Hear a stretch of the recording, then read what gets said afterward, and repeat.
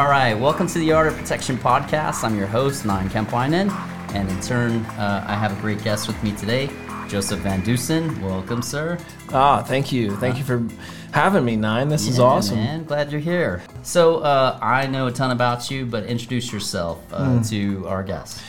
Yeah, hi everybody. Joseph VanDusen. I'm a former B-2 stealth bomber instructor pilot. That's something that I did. I currently fly for United Airlines, which is awesome.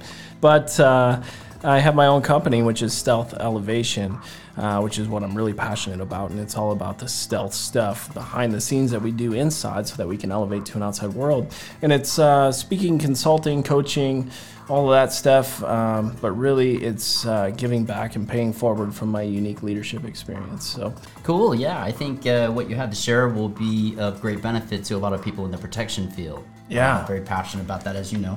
We both served the same master at one point, which is Uncle Sam. Yeah. In different capacities. What was your journey? What did it look like? After I graduated high school, I knew I wanted to fly, and so I went to Western Michigan University for my aviation stuff. From that, I knew I wanted to be a military aviator, and fast forward, I end up going with the Air Force, and I wanted a bigger challenge, and so I applied for the B-2 Stealth Bomber program. Went through the interview process, got picked up. And while I was there, I elevated through your pilot progression to aircraft commander, and then eventually stealth bomber instructor pilot, which was awesome because we really focused on strategy and tactics at that point. And that led me to where I am today with Stealth Elevation.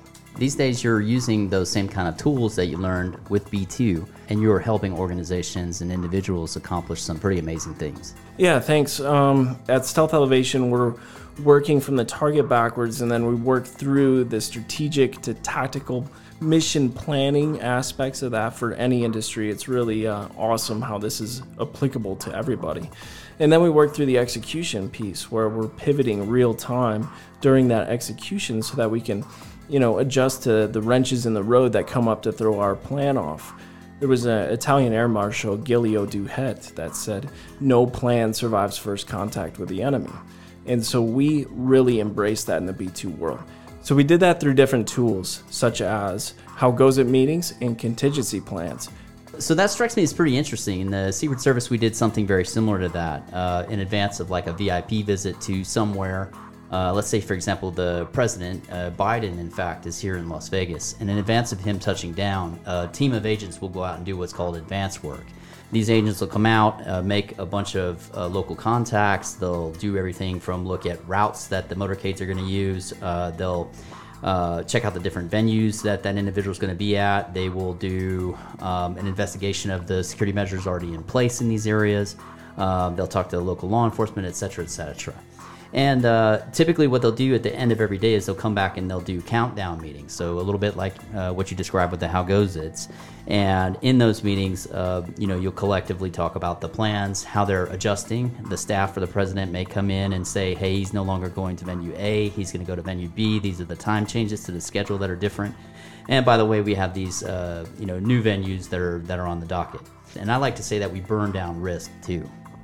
And by that I mean in the lead up to the arrival of President Biden, you're looking at what rock have you not overturned yet, and right. what rock have you not looked under, and you are just kind of methodically heading towards wheels down for the president. Is what you're doing, and mitigating every risk you can.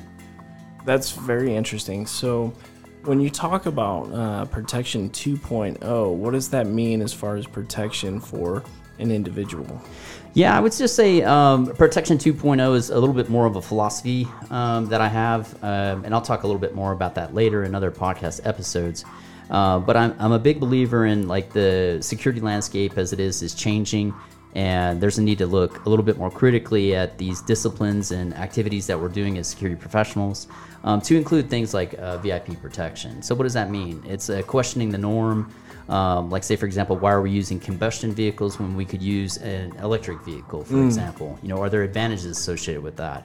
Well, yes, there is. If you look at the Teslas, for example, they have like automated braking, emergency features associated with lane, when you depart from lanes and whatnot, that can alert the operator. There's a lot of things to take advantage of. I saw an article recently about a VIP that was killed in Mexico. and in turn, he was absent as protective detail. He was driving what was a Chevy Suburban on his own, and he went to church, and on his way back, he was assassinated in the vehicle.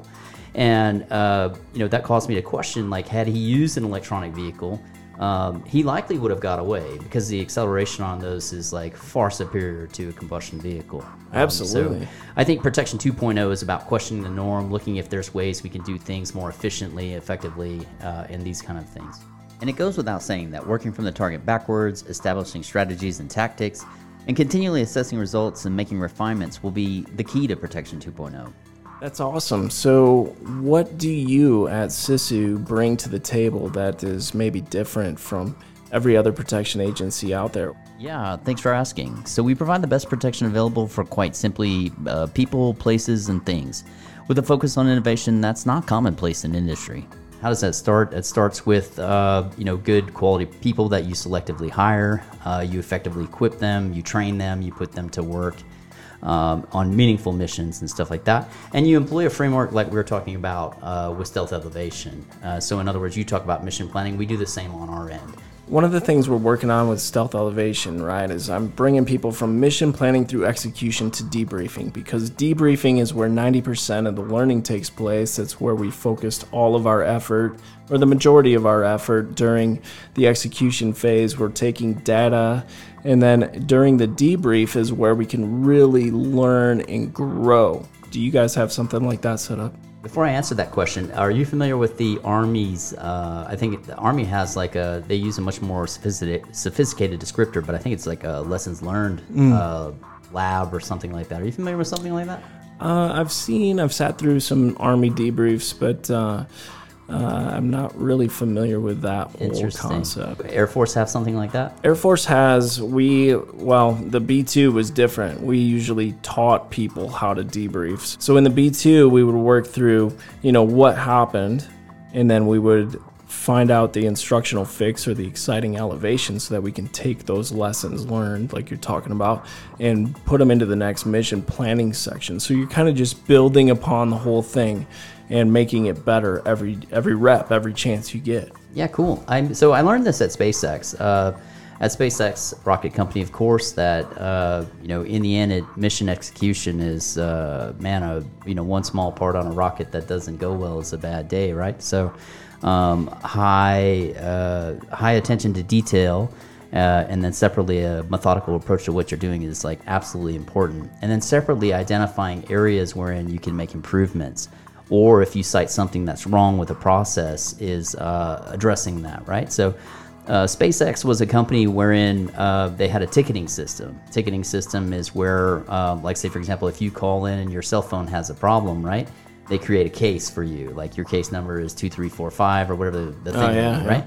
So at SpaceX, let's say, for example, you had a problem with a tube on, rocket engine number 3, right?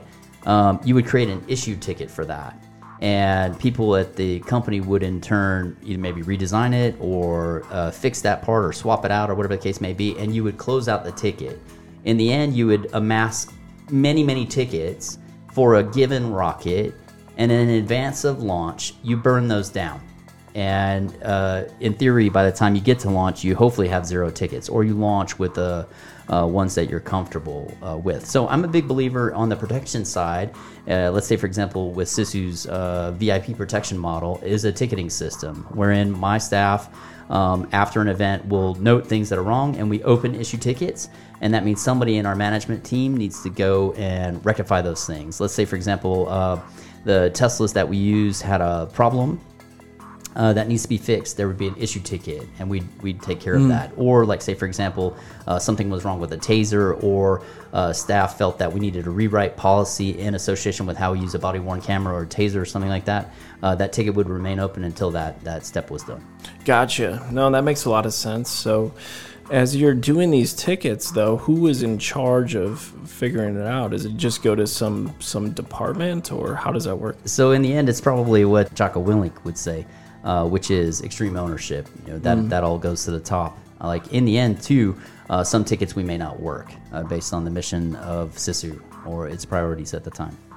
So in the security field, there's a lot of different professionals that are constantly striving to become better at their craft and whatnot. You could employ these same frameworks that we're just talking about with the B2 and the strategic mission planning and working from the target backwards, or with, like, say, for example, Secret Services style approach that we talked about, and apply that to your personal kind of journey, if you will. Oh, absolutely. And becoming a tighter, more elite professional and be like more elevated execution, like we were saying. Yeah, absolutely. And that's one of the things that we're doing at Stealth Elevation too. Is not just about corporations and leaders and all this stuff. It's about you living your most elite life possible. How do you do that? You determine your target backwards. What do you want it to look like? And oftentimes when you're talking about life instead of business, it gets a little more muddled, It's not as clear. But you can decide that, hey, I want a strategic goal of making $23 million in 2023. That is a great strategic goal. And I talk about using SMT goals now. It's based off of SMART goals, Dr. Doran, 1981. But we take the attainable and realistic out of it because that kind of just defeats the purpose. You don't know what's attainable or realistic. So just go with specific, measurable, timely. Have those three things as part of your goal. So say I want to make $23 million in 2023. That's my strategic target. Okay, cool. Well, then how do I set up my tactical goals underneath that so that we can accomplish that? What do I need to do, in other words, to accomplish making $23 million in 2023? How much more valuable do I have to become? Well, I have to figure out what that means. So what are my tactical goals going to be? Again, specific, measurable, timely. How do I have to grow in order to hit that big pizza pie that we talked about earlier, that strategic goal of making $23 million in 2023? And that's uniquely different for everybody. So I can't answer that for you. Cool. So I definitely like the concept that you toss out the A and the R, right? Yeah. Achievable and realistic out of that framework. I think that's very efficient. Elon Musk would be proud of you. Well, it's one of those things, attainable and realistic. It just doesn't compute. If we're doing attainable and realistic things, we're putting limits on ourselves, and we really want to be limitless in life. Why put those limits there? You can't define attainable or realistic. Like, what does it even mean? It's just a limiting belief that you got to get over. So be specific, measurable, and timely when you're setting goals for life, for business, for anything, because who's to say that you can't accomplish it? You want to go after everything that you want in life, leadership, business. That's what Stealth Elevation is all about. That's what we teach. That's what I speak about. It's a limitless lifestyle that you can achieve whatever it is that you want to go after, whether it's in life, business, relationships. Go after it. So there's a lot of organizations that could benefit from your framework. So where would someone find you? Where would someone find me? Good question. So stealthelevation.com is a great place to start. I'm on all the social medias, either Stealth Elevation or Joseph VanDusen. Wrote a book called Stealth Elevate that's out on Amazon and everywhere basically at this point. So go check that out. That'll help you in your life, leadership, and business.